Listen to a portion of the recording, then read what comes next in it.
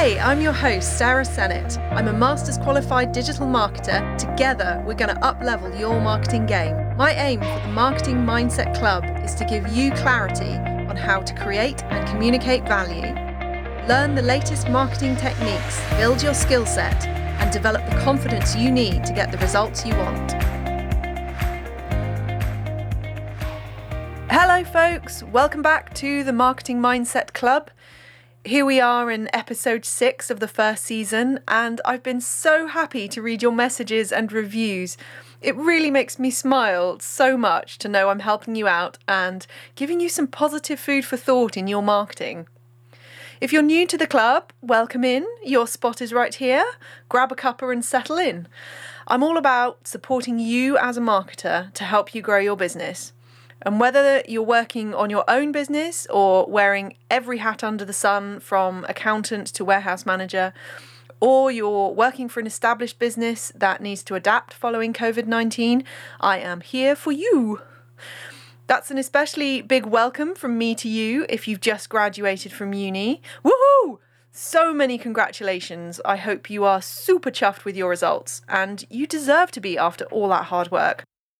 But how on earth are you going to get your first job in this market? Well, my friends, it's all about getting the edge, and I hope this podcast will help you, and together we can definitely get you there. If you're new to the show, this is how it's going to go. Each episode is split into 3 bits. The digital news bit and what matters about the top stories. The learning bit, where I'll deep dive on a tool, a technique, or a strategy that you can use. And the real life lessons bit, where we'll talk about stuff I've learned in my marketing and through being a marketer. So let's get going. In the news this week, there seems to be a feeling of nostalgia taking over some brands and their ads, most likely trying to capture the mood of the nation as we breathe a collective sigh of relief that lockdown is basically over. Whether or not you think the timing of that is right is a whole other discussion. But the pubs are reopening and holidays are happening again. TUI has launched a new campaign to reassure holidaymakers, and it's focused on looking forward. It's designed specifically to emote memories of holiday moments, the first dip in the pool, someone else doing the cooking, and so on. And the visuals are all set in these glorious backdrops with the most beautiful light and surroundings. It's certainly very emotive and will probably be really successful for them, as most of the UK looks for an antidote to lockdown cabin fever. Carlsberg have chosen a similar theme to welcome back pubgoers. They've recently been undergoing a reinvention and did a flip on their previous strapline, probably the best beer in the world. You may remember seeing that last year. They did a reposition of what they described as a head-to-hop rethink. This has worked out really well for them, and so this last campaign is trying to move them even closer to their tribe by showing how well they understand the nation's craving for a pint in a pub. I think this approach is really interesting because they are both effectively tapping into the emotional state of the nation, and that's a really powerful way to influence decision making. So if you're thinking about your messaging right now, think about how you can tap into that sense of nostalgia and getting life back to having all the good things that we enjoy and love.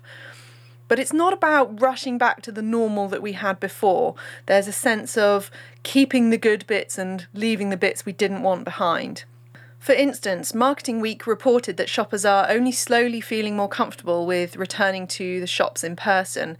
Just under a third say they will still avoid shopping in person for now, and just over half of the shoppers surveyed felt shops weren't doing enough to protect the public from coronavirus. So while there may be a nostalgia to get back to shopping in person, that's not a particularly widely held strength of feeling just yet. If I were a retailer, I'd still be focusing on fulfillment and customer service from an operational perspective, and things like breadth of range, speed of delivery, and the ability to shop local, but online, if that's appropriate. There's still a significant job to do to capture the purchase, though. A recent report stated that 35% of all online transactions during lockdown were made on Amazon.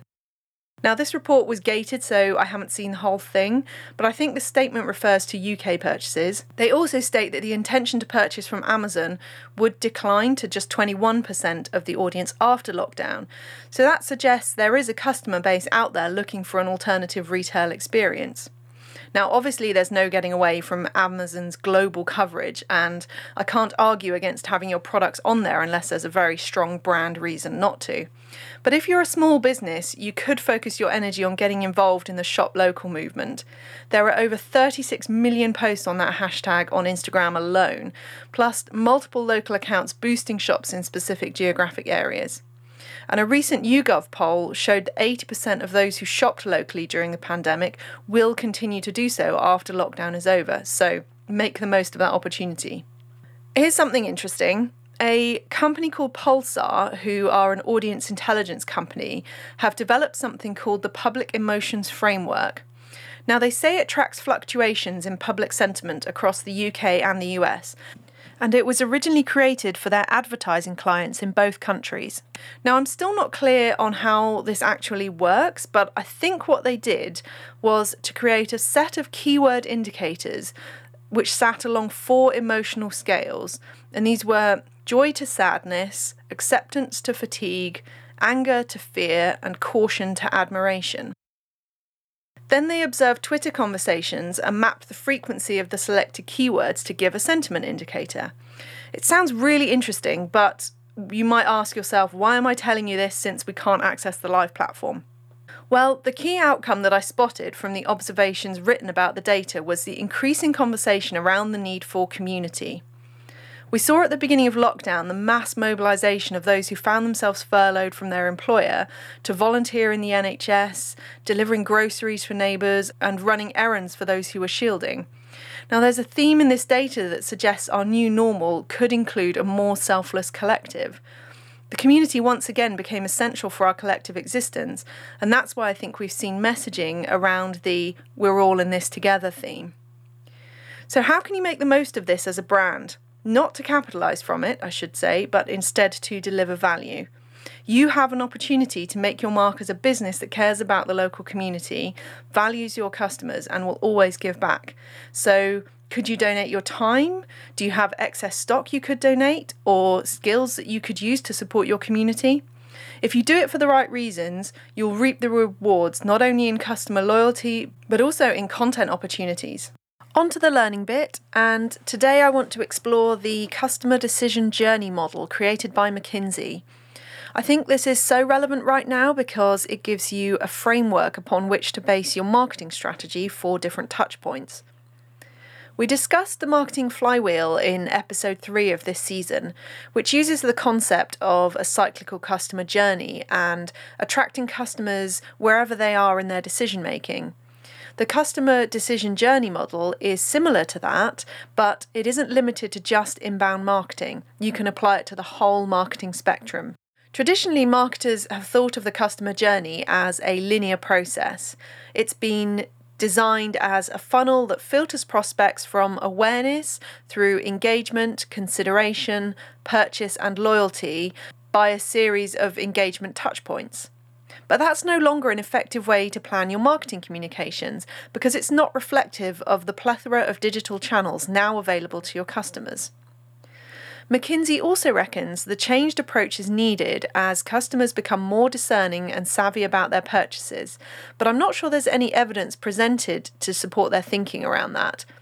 There is certainly more information through a great many more channels available to us than ever before, plus there's the shift from one-way to two-way communications with brands. So perhaps it's to do with opportunity rather than a change in behaviour. So the research led the McKinsey team to define this model as a way of directing maximum spend and messaging to the moments of greatest influence. It comes back to the principle of reaching the right people at the right time with the right message. The McKinsey team formed the model into 4 phases that are cyclical. So you can imagine them in an oval diagram. You've got initial consideration, active evaluation, or the process of researching potential purchases, closure, which is when customers buy brands, and post-purchase, which is when consumers experience them. The model is based on a trigger moment that starts the thought process for a customer to look for a solution to a problem. They need to buy a product or service to meet a need.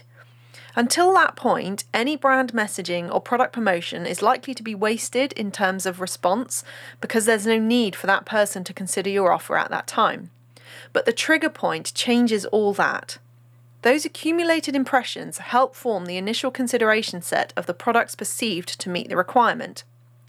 According to their research, brands that are in the initial consideration set are up to 3 times more likely to get the purchase. But all is not lost for brands who aren't in that set. They can interrupt the active evaluation phase if their messaging cuts through. It means that if you're a brand that traditionally has good market awareness, such as a mainstream automotive brand, you can no longer take it for granted that you're in that initial consideration set. You could end up being excluded from active evaluation if you're not being relevant and your message doesn't capture attention. What's interesting about the active evaluation phase is that in the research, 2/3 of the touch points include consumer-sought information, like reviews, word-of-mouth recommendations, previous experience, etc., and only 1/3 were brand-created or traditional pushed marketing.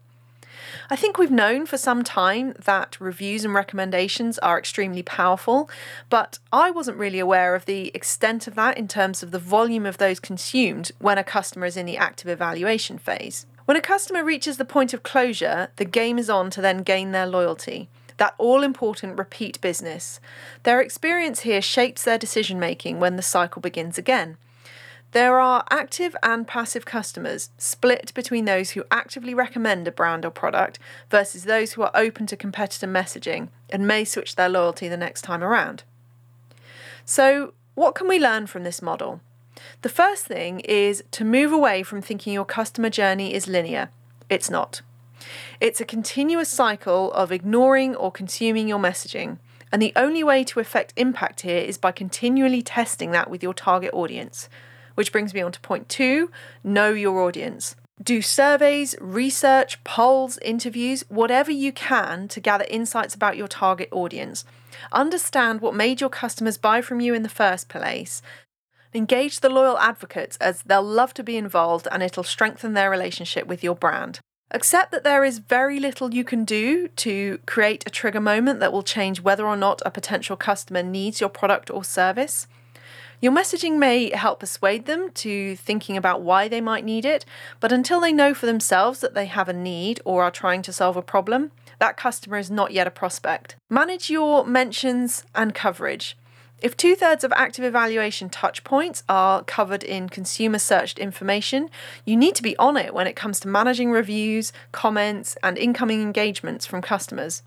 This means a social media management policy that empowers staff working on those channels to be helpful and to resolve any issues swiftly is absolutely crucial. And give prospects and customers useful content. If you go back over episode 4 in season 1, we talk about the Hero, Hub and Help content planning model. It's a great way to plan moments of content that engage users at each stage of their decision making. Creating value and being useful should always be the underlying goal. So, on to the real life lessons bit, and today this section isn't so much about marketing itself, it's about managing upwards and communicating with senior stakeholders.